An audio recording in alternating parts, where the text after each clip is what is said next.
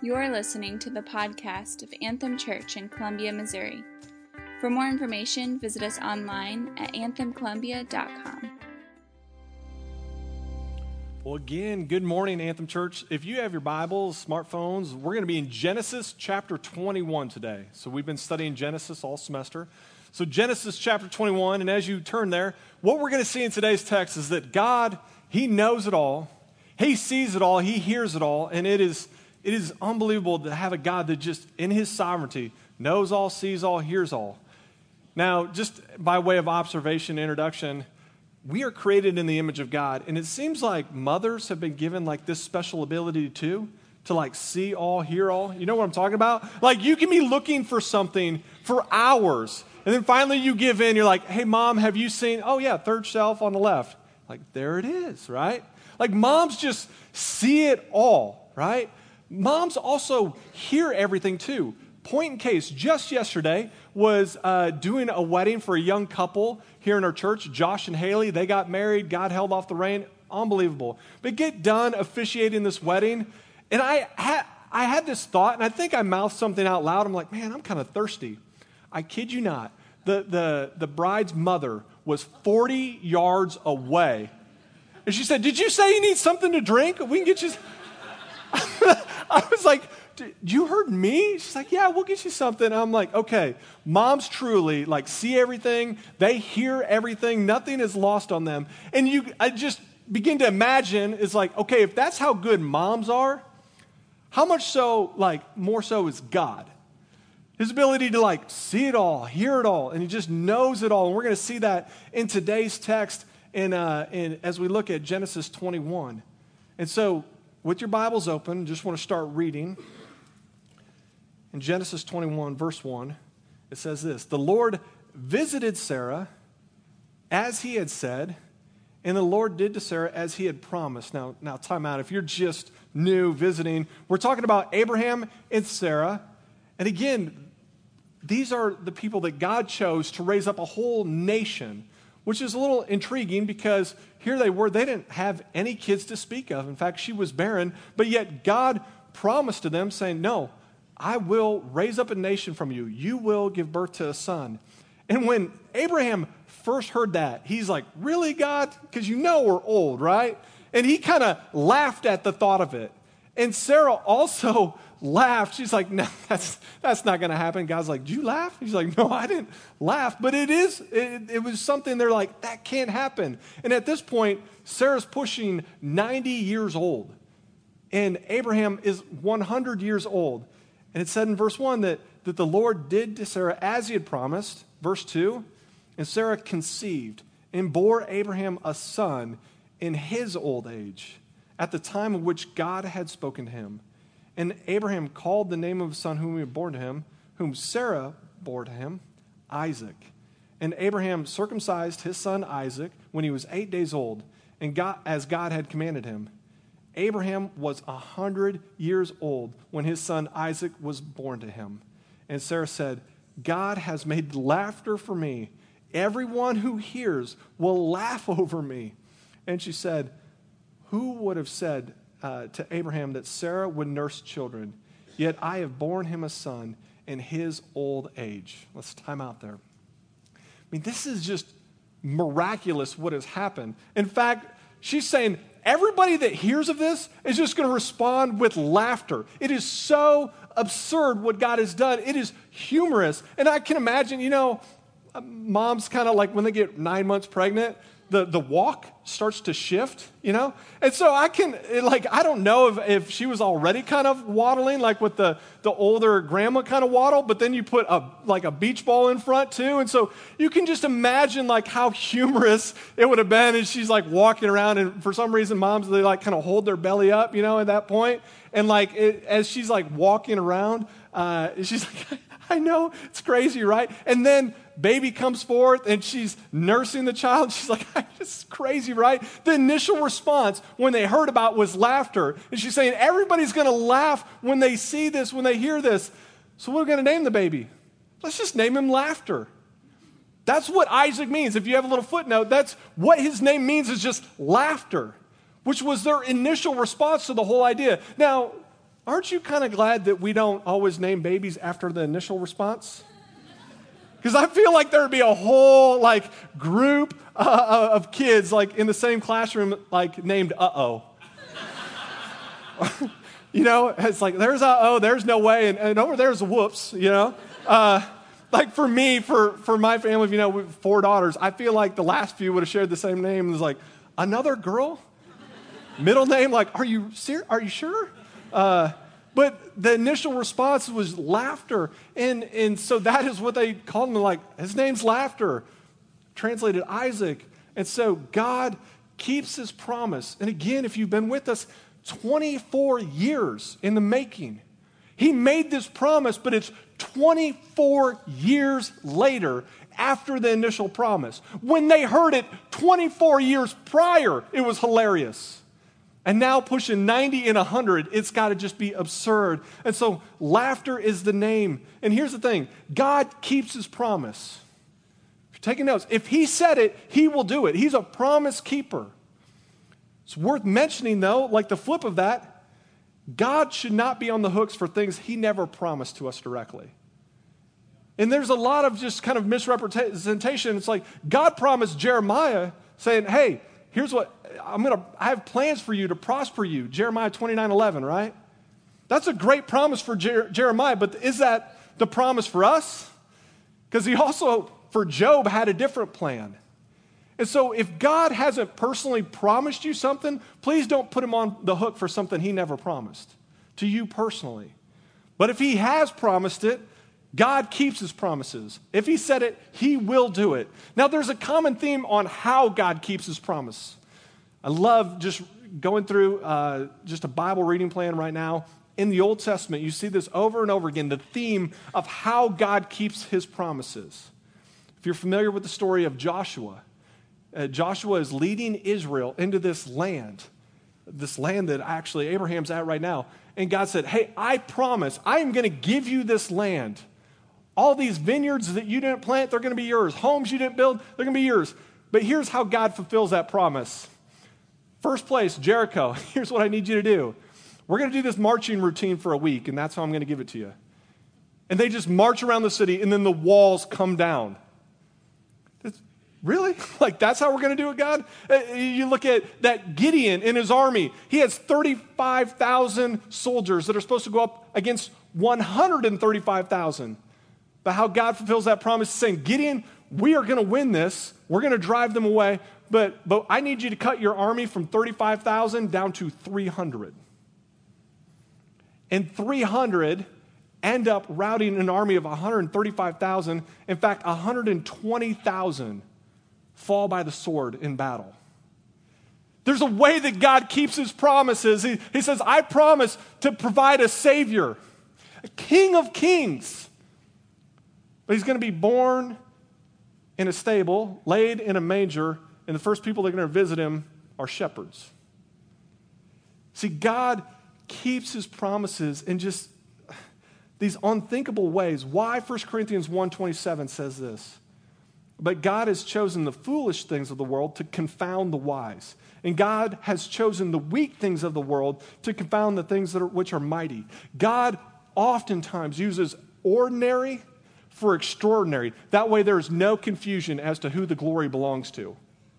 That's even the explanation he gives Gideon. He's like, oh, if 35 beat 135, you might get the glory, so let's cut it down to 300. That way anybody who hears of the story is like, man, that's a God thing. And so oftentimes, God will use ordinary, simple things. And so that is why Abraham and Sarah are perfect candidates to build a nation from. It's like, wait, you're old, you're barren, you are traveling around in hostile foreign land. Yeah, you're perfect for what I'm trying to do here. Does that make sense? If you feel like you're underqualified, you just might be at the top of God's list for people to use. Does that make sense? Because God wants to bring glory to himself. And so throughout, and you're perhaps even thinking of stories throughout Scripture where that's the case over and over again. But you might think, well, I'm not smart enough. I'm the only Christian in my work. I don't think I have the gifts to do that. Keep going. It just seems like you're just addressing yourself. That's the perfect resume for God to use. In fact, saw this recently, just this semester in our college ministry. There's a young gal who was working on campus doing this job with a number of others, and there was only one other Christian in all of her work environment.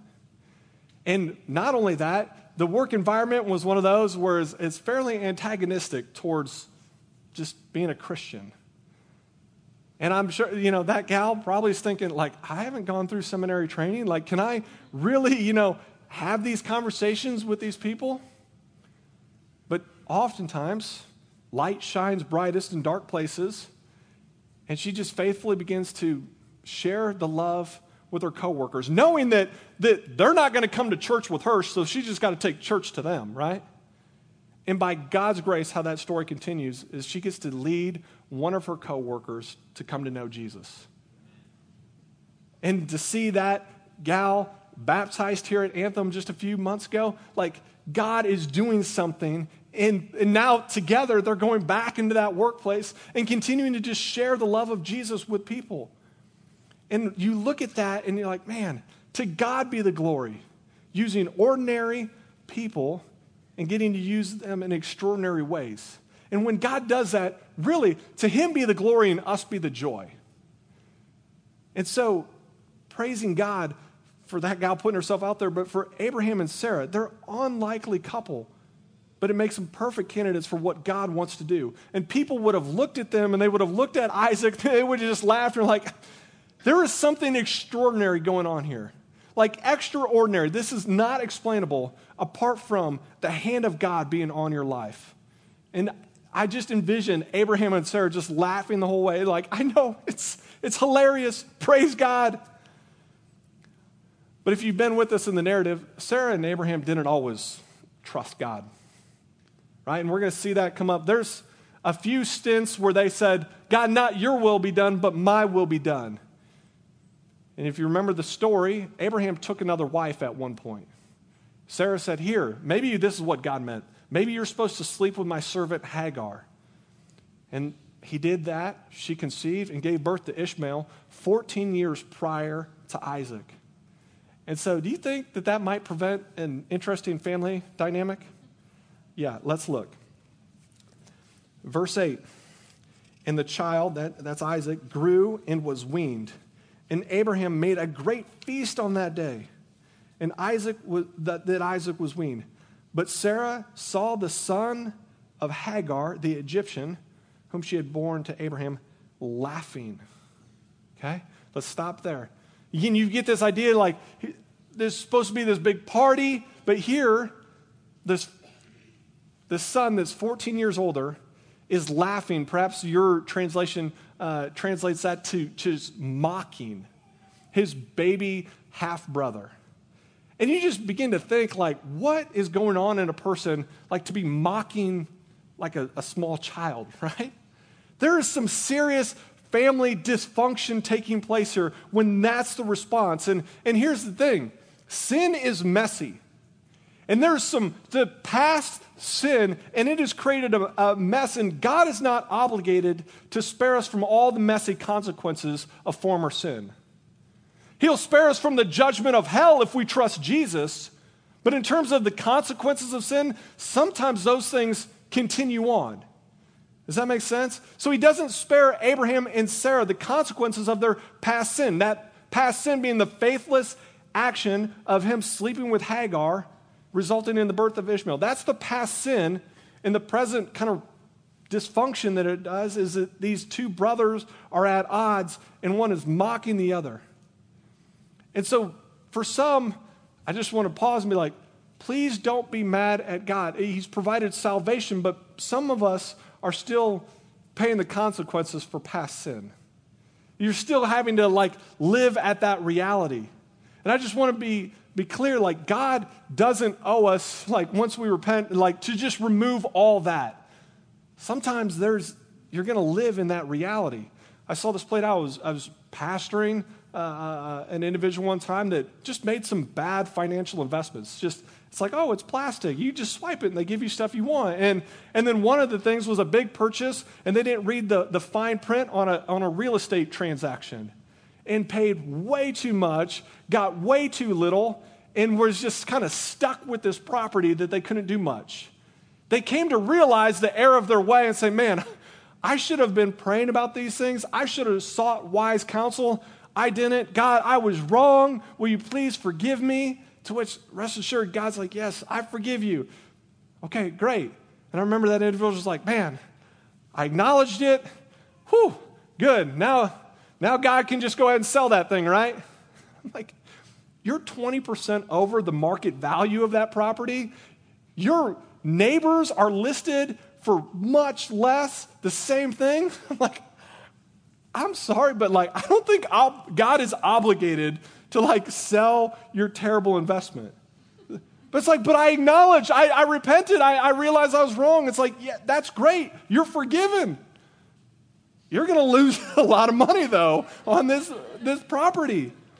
See, God's not obligated to clean up all those past messes. There's forgiveness, and so you can rest assured in that, but there are still some consequences for that sin that gets kind of lived out, and you see that here in this story. And they're feeling that in this moment. And so Ishmael laughs at his baby brother. And so here's what happens in verse 10, and this is going to get painful. So she, being Sarah, said to Abraham, cast out the slave woman with her son, for the son of the slave woman shall not be an heir with my son Isaac. And that very thing was very displeasing to Abraham on account of his son Ishmael. But God said to Abraham, be not displeased because of the boy and because of your slave woman. Whatever Sarah says to you, do as she tells you. For through Isaac shall your offspring be named. And I will make a nation of the son of the slave woman, because he is your offspring. So Abraham rose early in the morning and took bread and a skin of water and gave it to Hagar, putting it on her shoulder along with the child, and sent her away. And she departed and wandered into the wilderness of Beersheba. Let's time out there. Man, I'm at least glad in this kind of mention that Abraham is displeased as what is taking place, verse 11. Because the first time, some of you are like, there's a first time? This is the second time Hagar is being sent out into the wilderness. The first time, Abraham's pretty removed from the whole thing. He realizes it's a mess. He's like, Sarah, hey, whatever you want to do with her, that's fine. Sarah's response is, okay, I'm going to treat her so harshly that this pregnant lady is going to run out into the wilderness and take her chances there versus staying here. And seemingly in that account, Abraham's pretty removed from it all. But this time, he's displeased, he's bothered. And you see this, that it says that Abraham rose early in the morning, perhaps suggesting that he never slept that night. He hears about this. He realizes that he's going to send Ishmael away with Hagar, and perhaps he's wrestling with that all night long. And so he's up early because he just never went to bed. I think there's a plausible explanation for that. But he has this promise that he's going to make Ishmael into this nation. And so even in the wilderness, we're going to see that God provides, that he keeps his promise. And so Hagar and Ishmael get sent out into the wilderness with a skin of water and some bread. How's it continue? Verse 15. When the water in the skin was gone, she put the child under one of the bushes. And then she sat down opposite of him a good way, about a distance of a bow shot. And she said, let me not look on the death of the child. As she sat opposite of him, she lifted her voice and wept. I just want to simmer in the reality of what's taking place here. They wander out into the wilderness.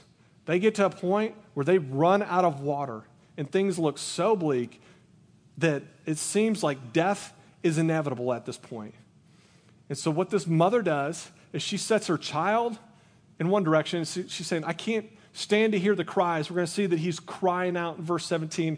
He's crying and just, it's so much pain. I can't stand to hear that. So he's going to sit here and he'll die here and I'll go die over there. That's where they're at in this narrative.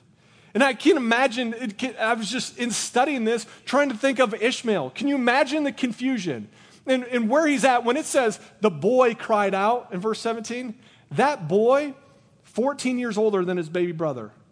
But then from the time that they weaned a child, he's more likely 16 to 18 years old, pretty easy. And so hardly a boy in some regards, probably has all the appearances of a young man. But can you imagine what is going on in his soul at that point? I mean, this was his dad, and I get it, but this was his dad, and certainly I believe Abraham had a love for his child that was born to him.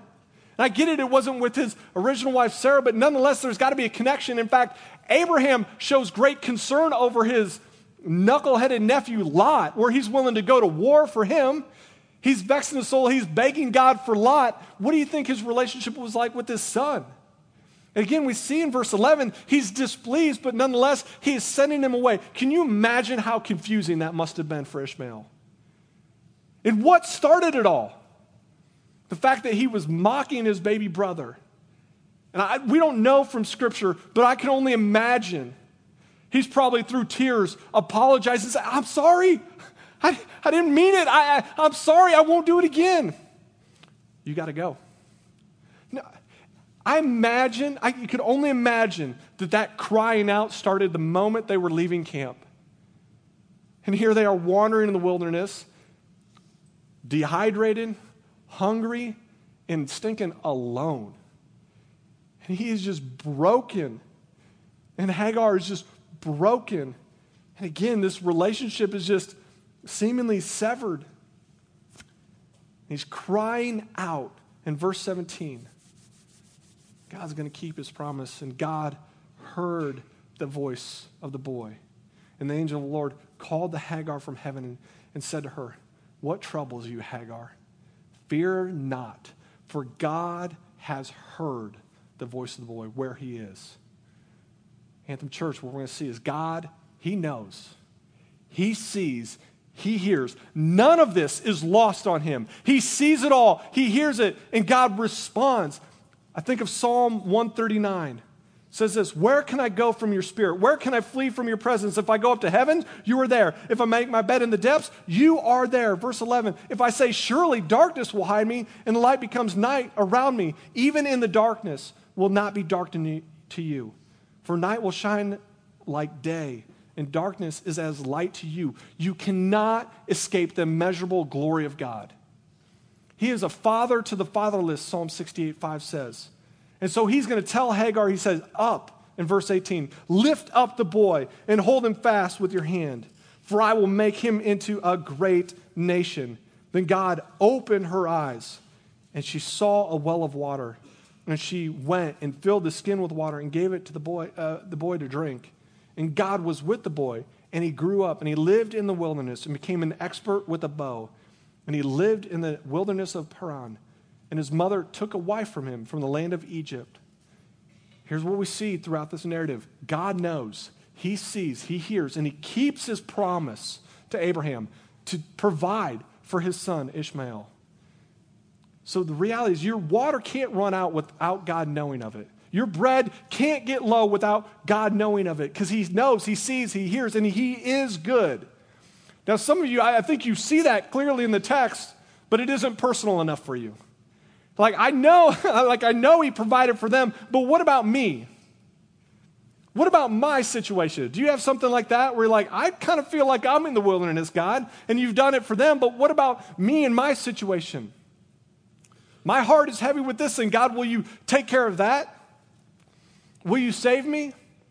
To which Scripture tells us eternally, yes. Like for those who trust in Jesus Christ, we will be saved from the punishment of our sin, saved from hell and live forever with God. But in terms of your physical situation, I'd be lying if I said I knew.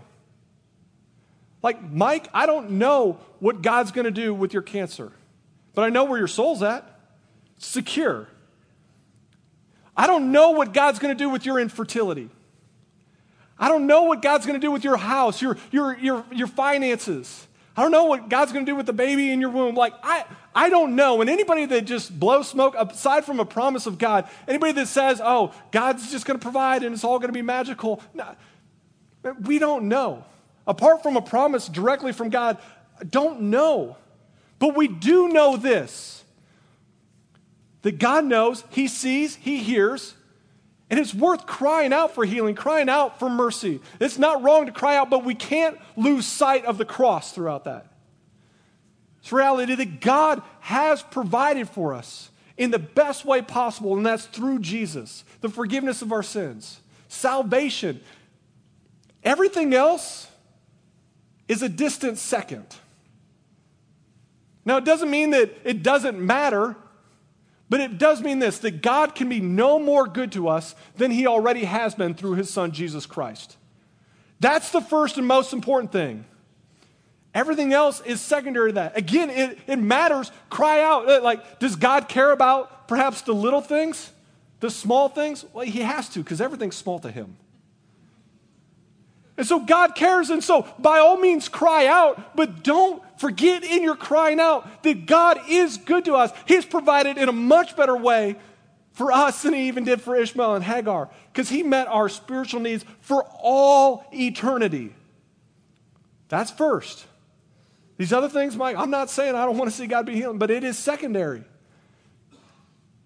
Because for all eternity, we can be made right with God through the blood of Jesus Christ. Anthem, this has implications for us. The fact that God knows, He sees, He hears, He keeps His promises, that He is good, it has implications for us here and now today. And again, I said it, God, yeah, He does care about the little things, because we're going to see even in this text that it ends with Abraham fighting over a well, like a well of water. It's like we had a life or death situation just a few lines ago, and now we're talking about a well. But God provides for him in that too. And in response, Abraham plants a tree, and he says, God, you are everlasting, meaning you are good, you are unchanging, you are trustworthy, you are faithful. God provides in the big things and the little things, and all of them speak to His goodness. And you see that Abraham really starts to lean into that, one, from the name he gives God. You're an everlasting God. But two, from the action. He starts to believe it. You know why? How I know that? He plants a tree. Right? Keaton, Sarah, you guys just bought a tree, bought a house. If you start planting a tree, it suggests you think you're going to be there for a while. Does that make sense? Like, planting a tree, typically you don't get some huge tree and plant it. They start out small. They're not going to provide shade. They're not going to provide fruit for a few years. And so when you quite literally put down roots in that way, this suggests that Abraham truly believes God is going to give him this land.